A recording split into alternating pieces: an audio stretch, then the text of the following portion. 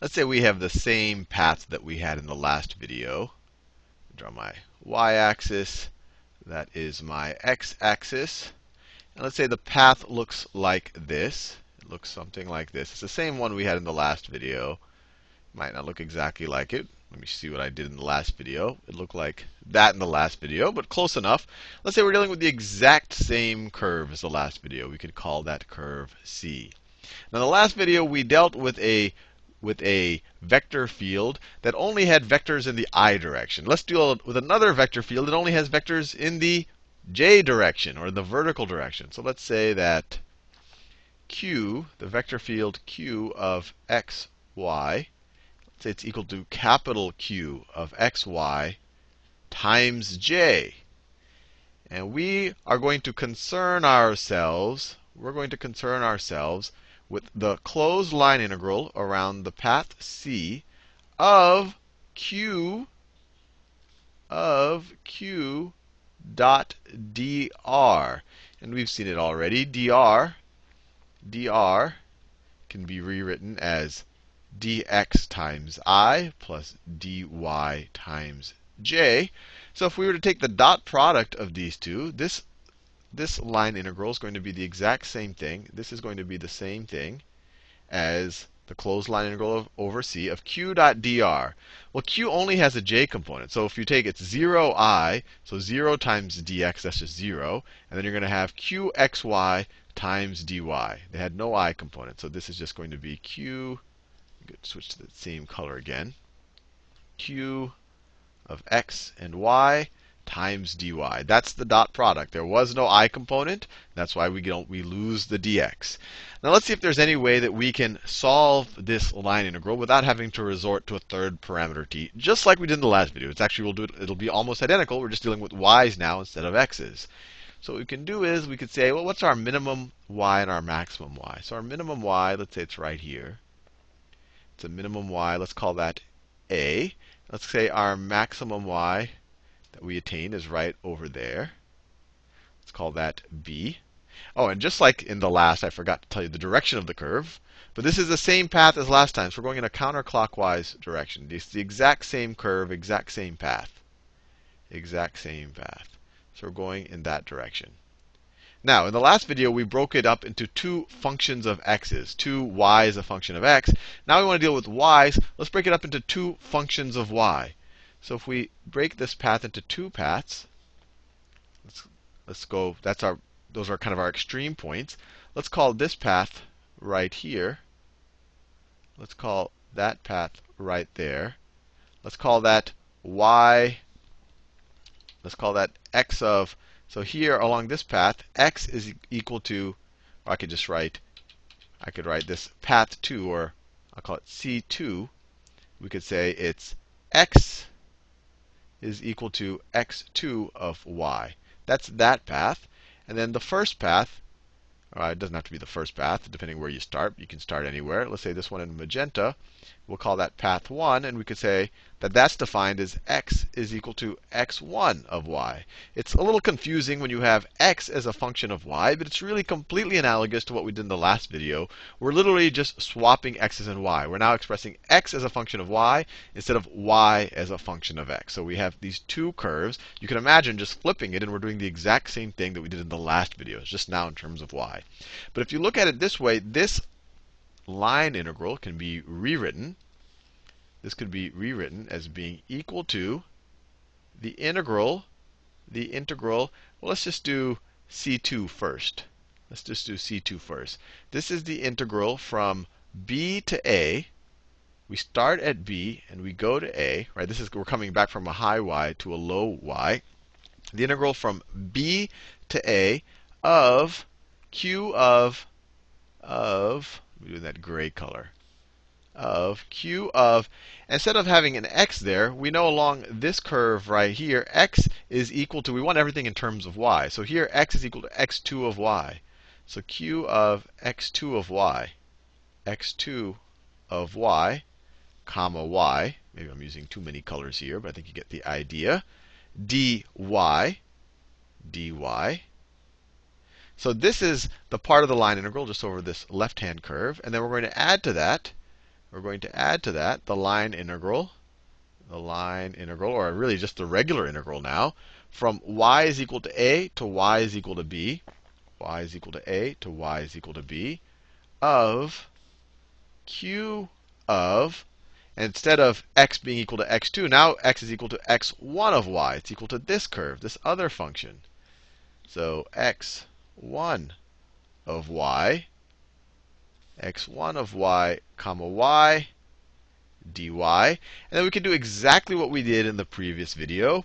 Instead of, we don't like the larger number on the bottom, so let's swap these two around. So if you swap these two, if you make this into an a and this into a b, that makes it the negative of the integral. When you swap the two, change the direction. This is exactly what we did in the last video, so hopefully it's nothing too fancy. But now that we have the same boundaries of integration in these two definite integrals, we can just write them as one definite integral. So this is going to be equal to the integral from a to b. And I'll write this one first, since it's positive, of, I'll write in this one, q of x1 of y, comma y, minus this one, right? We have the minus sign here. Minus q of x2 of y and y dy. Let me do that in that neutral color. dy. And that's multiplied by all of these things. I distributed out the dy. I think you get the idea. This is identical to what we did in the last video. And this could be rewritten as, this is equal to the integral from a to b of, and inside of the integral, we're evaluating the function q of x, y from the boundaries, the upper boundary, where the upper boundary is going to be from x is equal to x1 of y, and the lower boundary is x is equal to x2 of y. Right? All the x's, we substitute it with that, and then we get some expression. And then from that, we subtract this with x substituted as x2 of y. That's exactly what we did. And just like I said in the last video, we're going in kind of the reverse direction that we normally go in definite integrals. We normally get to this, and then the next step is we get this. But now we're going in the reverse direction, but it's all the same difference. And all of that times dy. All of that times dy. And just like we saw in the last video, this, let me do it in orange. This expression right here, actually, let me draw that dy a little further out so it doesn't get all congested. Let me do that dy out here. This expression, this entire expression, is the same exact thing. That entire expression is the exact same thing as the integral from x is equal to, I can just write it here. Let me write in the same colors. x2 of y to x1 of y to x1 of y of the partial, I'll do it in the, I'll stay in that orange color, of the partial of q with respect to x dx. This, I want to make it very clear. This is, at least in my mind, the first part, when I first saw it, a little confusing. But if you look, just saw an integral like this, if this was the inside of a double integral, and it is, the outside is what we saw there. It's the integral from a to b dy. But if you just saw this in a double integral, what you would do is you would take the antiderivative of this, with respect to x. The antiderivative of the partial of q with respect to x is going to be just q of xy. And then you, since it's a definite integral, you would evaluate it at x1 of y, and then subtract from that this function evaluated x2 of y, which is exactly what we did. So hopefully you appreciate that. And then we got our result, which is very similar to the last result. What does this double integral represent? What does it represent? It represents, well, anything. If you have any double integral that goes from, if you imagine this is some function, let me draw it in 3 dimensions. And this is really almost a review of what we did in the last video. If that's the y-axis, that's our x-axis, that's our z-axis. This is some function of x and y. So it's some surface you could imagine on the xy plane. It's some surface. So we could call that the partial of q with respect to x. And what this double integral is, this is this is essentially defining a region, and you could kind of view this dx times dy as kind of a small differential of area. So the region under question, the boundary points are from y goes from at the bottom, it goes from x2 of y, which we saw was a curve that looked something like this. That's the lower y. And over here, if we draw it in 2 dimensions, this was the lower y curve. The upper y curve is x1 of y. So the upper y curve looks something like that. The upper y curve goes something like that. So x varies from the lower y curve to the upper y curve, right? That's what we're doing right here. And then y varies from a to b. And so this is essentially saying, let's take the double integral over this region right here, of this function. So it's essentially the volume, if this is the ceiling, and this boundary is essentially the wall. It's the volume of that room. And I don't know what it would look like when it comes up here, but you can kind of imagine something like that. It would be the volume of that. So that's what we're taking. This is the identical result we got in the last video. And this is a pretty neat thing. So all of a sudden, this vector and q of xy, I didn't draw it out like I did the last time. This q of xy only has things in the j direction. So it only has, if I were to draw its vector field, the vectors only go up and down. The vectors only go up and down like that. They have no horizontal component to them. But what we saw, when you start with a vector field like this, you take the line integral around this closed loop, and I'll rewrite it like right here. You take this line integral around this closed loop of q dot dr, which is equal to the integral around the closed loop of q of xy dy. We just figured out that that's equivalent to the double integral over the region. This is the region. Right? That's exactly what we're doing over here. If I just give you the region, you have to define it. You say, well, x is going from this function to that function, and y is going from a to b. And you might want to review the double integral videos if that confuses you. So we're taking the double integral over the region of the partial of q with respect to x. Well, you could write dx dy, or you could even write a little dA, right? The differential of area, right? That's, we could imagine, as a dA, which is the same thing as a dx dy. And if we combine that with the last video, and this is kind of the neat bringing it all together part, the result of the last video was this, that if I had a function that's defined completely in terms of x, we had this right here. We had that result. Actually, let me copy and paste both of these to a nice clean part of my whiteboard, and then we can do the exciting conclusion. So let me copy and paste that. So that's what we got in the last video. And then in this video, we got this result. I'll actually just copy and paste that part right there. You might already predict where this is going. And then let me paste it over here. This is the result from this video.